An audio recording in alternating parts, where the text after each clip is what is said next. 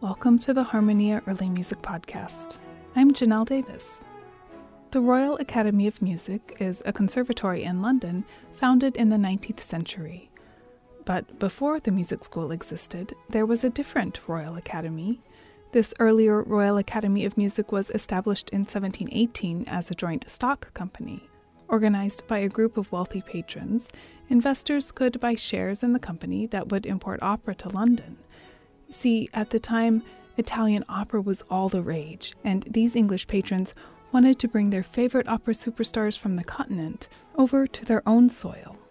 A renowned triumvirate of composers, as Charles Burney referred to them in the 18th century, or a royal trio, as the title of a 2014 Harmonia Mundi recording from countertenor Lawrence Zazo and La Nuova Musica suggests, was employed by the Academy during the 1720s to spearhead the new venture. The Academy hired Handel first, and in his role of music director, he had the task of recruiting big-name singers for the company. Handel used his connections and reputation to his advantage to engage two singers he knew from Dresden, the soprano Dora Stanti and a bass named Boschi. Locally, Handel contracted English singer Anastasia Robinson to join the company, but the Academy also had their hearts set on the famed Italian castrato Senesino. Handel secured him in 1720 in time for the Academy's second season, and Senesino remained in the company until 1728. During the course of his tenure, he sang in all 32 of the operas the Academy produced.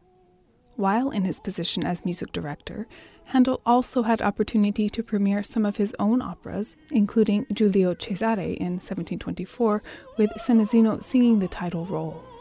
Here's the aria Va Tacito from Lawrence Zazo and La Nuova Musica.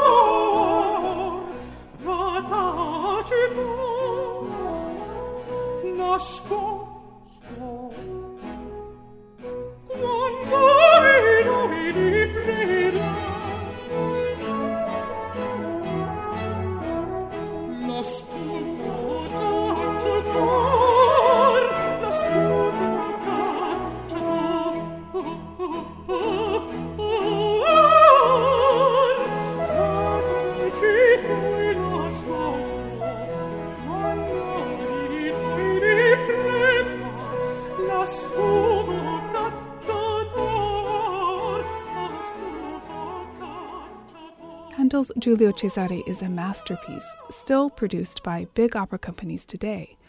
But curiously enough, though he's enduringly famous now, back then, Handel wasn't the most popular composer in the Academy. From the get-go, the Academy had wanted to get Giovanni Bononcini in the door. In the summer of 1719, the Earl of Burlington went to Italy and buttered up Bononcini in order to persuade him to come to London. With the path forged by the Earl, Handel made the final negotiations and finished the deal.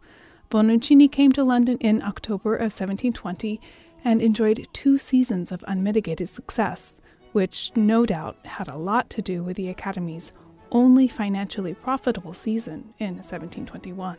But Bononcini, being from Italy, was, as you might expect, Catholic, and his associations with certain revolutionary Jacobites put him in a political hot seat in England. And so, despite his success with the Academy, he wasn't rehired in 1722. A year later, though, the Academy changed their minds and asked him back. Bononcini eventually did return to England, but by then, popular opinion had moved on. Valued when he first came to England for his agreeable and easy style, by the time he returned in the late 1720s, the crowd wanted something with more excitement. A newspaper in 1727 published criticism of Bononcini that his music had a, quote, too great simplicity. Others, like Hawkins, had found Bononcini's genius in his expression of tender sentiment, his melodies satisfyingly rich, sweet, stylish, natural, and original. Here's a gorgeous aria, Così stanco pellegrino, from Bononcini's 1721 opera Crispo.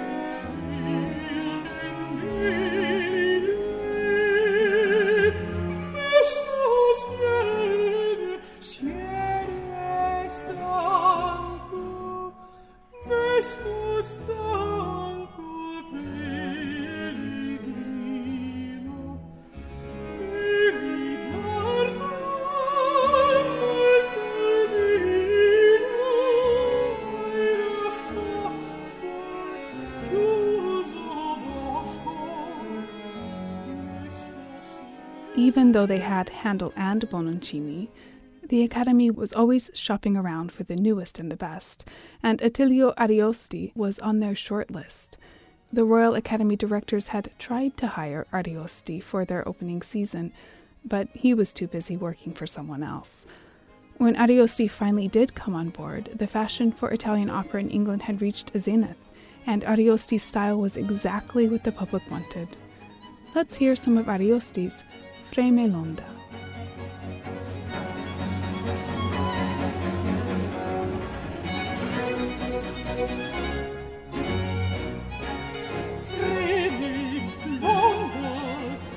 Fischia il vento,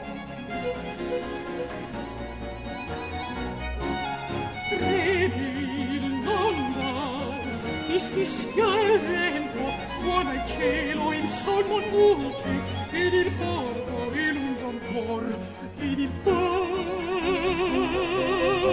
ilunge ancor.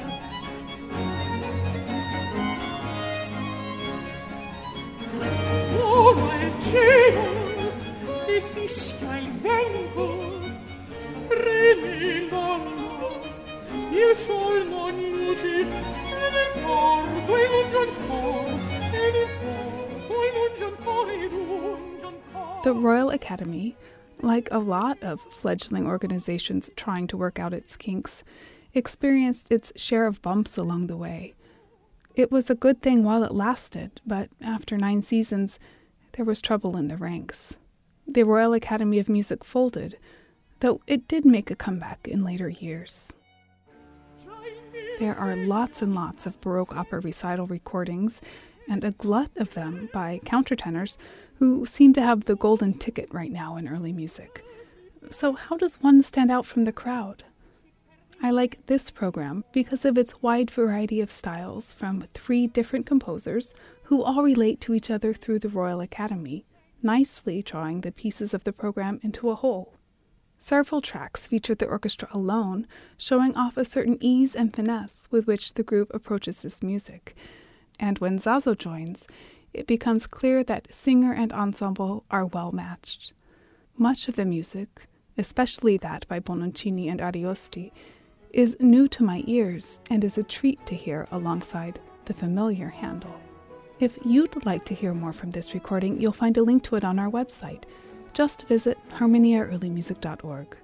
While you're there, have a look at our archives of blogs, podcasts, and shows, and check out our online shop, where a portion of your purchase will benefit Harmonia. This has been the Harmonia Early Music Podcast. I'm Janelle Davis. Thanks for listening.